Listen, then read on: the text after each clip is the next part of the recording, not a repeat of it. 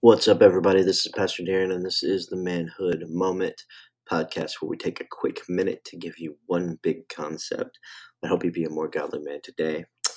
And today I want to talk about the necessity of faithful younger men. But before I get into that, I also want to encourage everybody to check out our Substack at christendomchronicle.substack.com. christendomchronicle.substack.com. There you can see some of the things that I've written.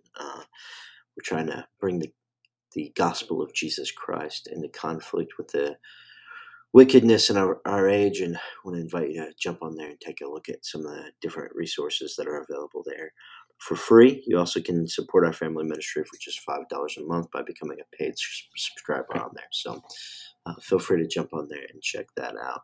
christendomchronicle.substack.com. So today we talk about the necessity of faithful younger men, and the subtext for this podcast I put that no substantial cultural reformation has ever happened without the vigorous participation of young faithful men. And history is full of young men that God has used mightily to accomplish big things.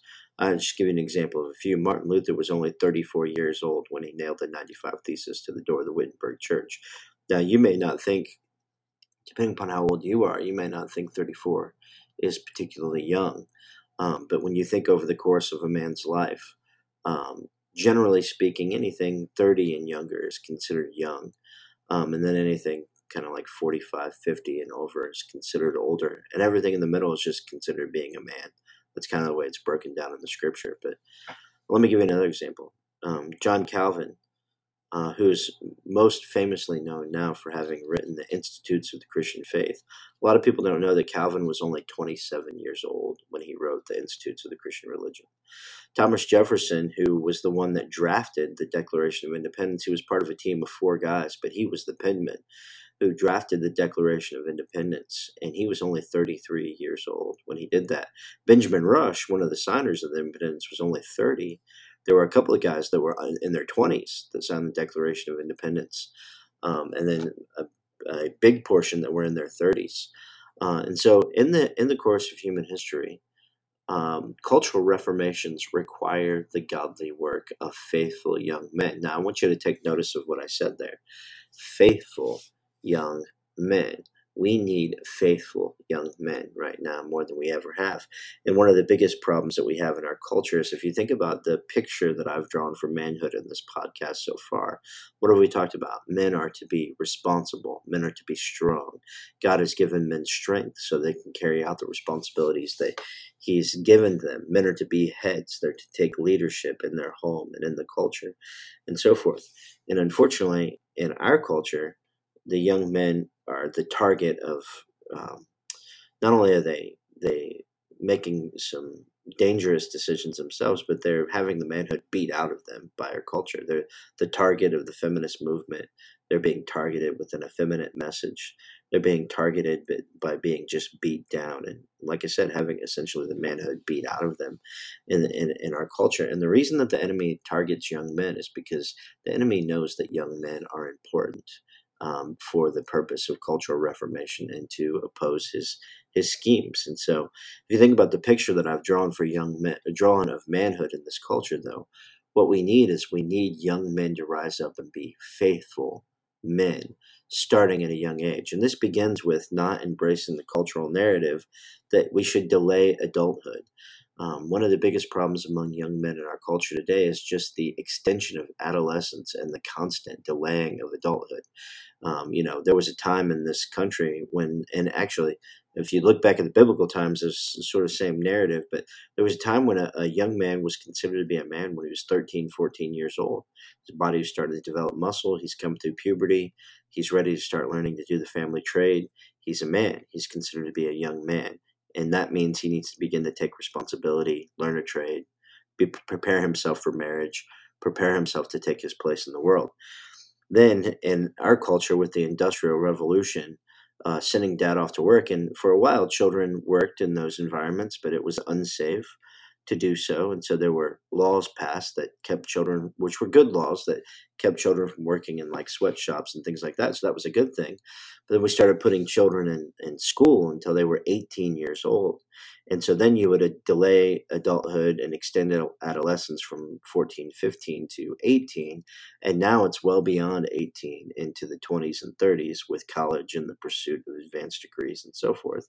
And many times these young men that are in college are living the college life, not taking responsibility for themselves, not having to be responsible for anybody else in the dorm room with 3 or 4 other young men doing the silly things that young men do.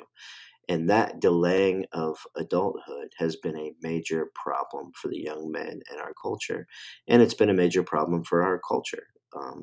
Young men not taking their place in the world has been a big, big problem in American culture. And so, okay, let me wrap this up by saying this then. What does a faithful young man look like? What are we talking about when we're talking about faithful young men? Well, what I'm calling young men to in this podcast is I'm calling them to do 4 things. Number 1, turn from your sins and trust in Christ. A faithful young man is a man who knows Jesus and strives to love and serve him in your life. Number 2, prepare yourself for marriage. Begin preparing yourself now for marriage. Learn some skills. Learn a trade. Learn how to manage money. Learn how to be responsible for yourself. The most important government is self-government. So you learning to be responsible for you will vastly equip you to be responsible for a wife and children one day. So prepare yourself for marriage. Then get married young and have lots of babies. Start a family as quickly as you faithfully can do so. Start a family and raise those children in the discipline and instruction of the Lord. Number 4, join a local church and become a part of the faithful expansion of the kingdom of Christ in the earth. Those are the 4 things that we're calling young men to do. That's what faithful young men look like. And I don't mean just join a church and show up on Sunday morning. I mean, join a church and become a part of ministry to advance the kingdom of Jesus in the earth, right? And, that means that involves more than just showing up to church. That involves trade and industry and building businesses and becoming a part of the cultural center, and so forth.